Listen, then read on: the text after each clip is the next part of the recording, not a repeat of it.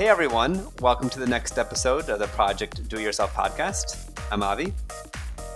Check us out on Instagram at Project Do It Yourself. Today, I'm here with Rachel. Rachel, could you introduce yourself for the audience? Hi, I'm Rachel, and I live in Washington, D.C. I'm a designer by day, but a self-proclaimed do-it-yourselfer by night. Oh, that's great. You're going to fit right in here. Good. So you worked on a desk, Yes. like a custom desk for your work area? Yes. After about 6 months of working from home in the pandemic, I was working at my dining room table and decided I needed an actual desk space. You're not alone in that. Yeah, it just took me way too long, and it took me even longer to get a desk chair, like an actual desk chair. It took me a year into the pandemic for that. Wow, so really? Now I'm fully set up, and I could work here forever. That's great. So tell me about this desk that you put together. So I have little to no woodworking skills, and I'm very picky in terms of what I was looking for. I looked through many YouTube rabbit holes trying to find an easy DIY desk, something that I could easily put together by myself by renting a car or a truck and going to Home Depot and getting supplies. So I needed space for an external monitor, my laptop, but then I also do collage in my free time. So I knew I wanted some extra space for my collage materials in addition to stuff I do for my day job. So I knew I wanted like a 7-foot long desk. Okay. And I couldn't find anything online that fit what I wanted. Like I needed a lot of storage for my paper clippings. I needed a lot of desk space. So I actually cobbled together a couple of YouTube tutorials to build it. What's some of your DIY experience up to this point? So one of my hobbies during the pandemic has been a lot of like nesting or interior design in my own home. So I've painted a little bit on my walls, like painted shapes. I did refinish a side table. Very first DIY project was refinishing a side table. That took a lot longer than I expected. So I learned a little bit about like staining and sanding, and that came in handy with the desk. Yeah, those are like the main projects. Did you do anything when you were growing up?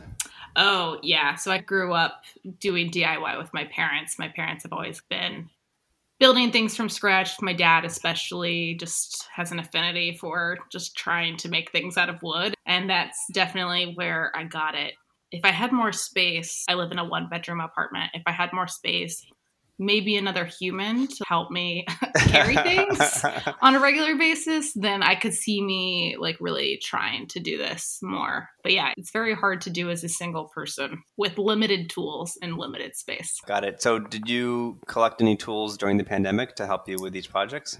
I have bought a level, and I couldn't get the right depth for this desk, so I did have to buy 2 pieces of wood that I had pre-cut at Home Depot and then wood glue them together, which was much more difficult than I thought it would be. And honestly, I would do this desk 100% different if I were to do it again, for sure. But it serves its purpose, and even with its imperfections, I feel very proud of it. Every time something tilts a little bit or is a little wobbly in a place that I wish it wasn't wobbly, I don't know. It's just a point of pride for me, even though it's not perfect. Yeah, I can understand. I think a lot of people can relate to wanting to do it, again, a little differently or better with some experience. Do you mind talking through the process that you did to build this desk? Yeah, so I'm a graphic designer, like I said, so I'm a very visual person. I'm also not good at math. I do like to draw out what my vision is, but then figuring out the right proportions and how it'll actually come together is very difficult for me. So it takes a lot of planning. I like to do a lot of photoshopping just to see what something will look like in a space before I actually do it. So there was a lot of that, like pre-planning, a lot of doing the math over and over again. So basically I built like a desktop. Like I bought 2 IKEA cabinets, and the main issue was that one was a little bit lower than the other. So then I had to figure out how to heighten one side of the desk, which I did with, I forget the name of them. They're like you probably know these things. Oh, shims? Yeah, shims. So learned about shims. I basically just have some shims on the one side that's lower, the build it up. So that's something I would probably do differently. I feel like it's really cobbled together. So I measured everything out, had an idea in mind, looked up what types of wood would be good for this because I knew I wanted to stain it and put like a gloss over it so that I could write on it, write on paper and stuff. Went to Home Depot a couple of times because the first time their saw was broken. So had a couple of trips to Home Depot and bought all the stuff. And I would say the hardest part of this was gluing 2 7-foot pieces of wood together. I had never done that before. So that was the most difficult. I used a lot of string.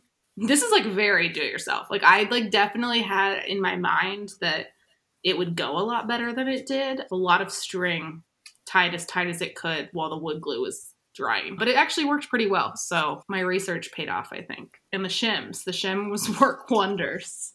Was that a recommendation you saw on YouTube, or how did you decide to use string? It's probably subconsciously from YouTube, but in the moment, I felt it was just an obvious thing. I was like, how am I going to get these two things together? I don't have the vice grips or anything that's like remotely going to work here. So what do I have? That's what I do a lot of the time. It's like, what do I have lying around the house that I can make work for this project? I don't mind acquiring tools. Like I did buy a drill during the pandemic, which has been super helpful. I hope to acquire more as the DIY projects increase and hopefully my skills increase. Absolutely. And as your interior space increases to allow more tools. So did anybody help you on this project, or was it really just on your own, the whole thing? This was on my own. Totally. Yeah. It's definitely difficult, again, with the 2 pieces of 7-foot long pieces of wood, but I'm very proud of myself that almost all the things that I have done in my apartment have DIY'd, have almost completely been done by myself. So part of that's living alone during the pandemic. Part of that's wanting to try and accomplish something without another person. And part of it's not wanting to ask friends all the time for help. So how do you feel about having all these things that you've put together yourself? I feel like a sense of pride that I'm able to like make something up in my head and then make it happen. And the fact that I'm like making these things in my own space and I get to live with them in my space. It just feels really good that I'm not just filling my home with a lot of things that other people have. It feels like very unique in myself and that I'm growing and like evolving with the space that I'm living in. That's really great. With the completion of this desk, is there something you're looking at doing next? So I rent. I'm currently trying to figure out how long I want to rent / how much more is worth like actually doing. For example, I painted like a half circle shape on my wall in my bedroom, which you can see behind it. And I would like to paint more in my house, but I keep having to think about how long I'm going to be here because I know I'm going to have a lot to do before I move out. I also have a pretty intense gallery wall in my living room that's floor to ceiling, wall to wall gallery wall with a lot of nails in the wall. I need to make a decision on how long I'm going to stay, if I'm going to do anything to like the existing walls.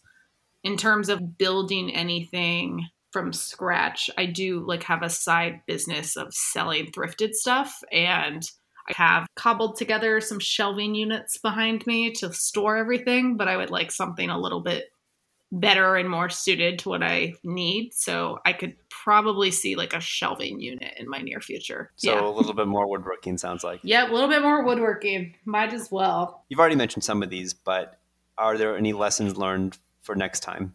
I think it would be very helpful if I had a little bit more of a lack of ego. I get really intimidated going to Home Depot as a single woman. There were like several questions I wanted to ask about, my ideal wouldn't have been to get 2 pieces of wood and cut them in half and put them together, but I was too intimidated to ask anybody for help. And I think if I would have just asked for help, I might have come up with a solution that didn't require so much DIY on my part. I also think asking friends, maybe it's just like lack of ego in general, because I think I could ask my friends a little bit more for help too. I just try and operate like I can do everything myself. And I think doing some DIY projects, especially when you're dealing with heavier things or something you're not as familiar with. Now that we're talking about it, it's funny because I have no problem asking for help at work. But outside of work, I'm like, I can do it by myself. So yeah, I think I would just ask for help more, whether it's from a professional or a friend. Oh, and also patience.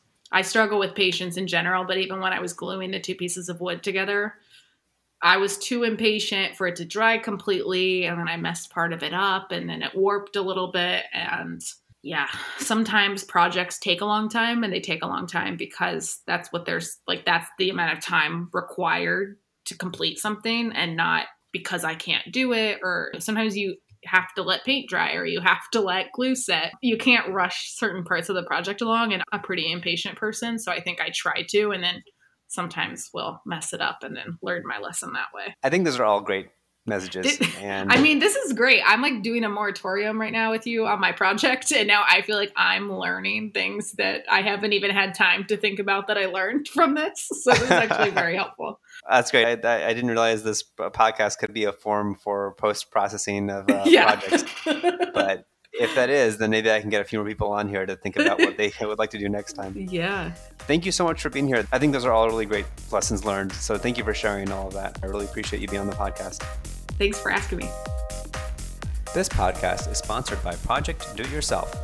Check us out at Project Do It Yourself on Instagram. Know someone who would be a good fit for this podcast?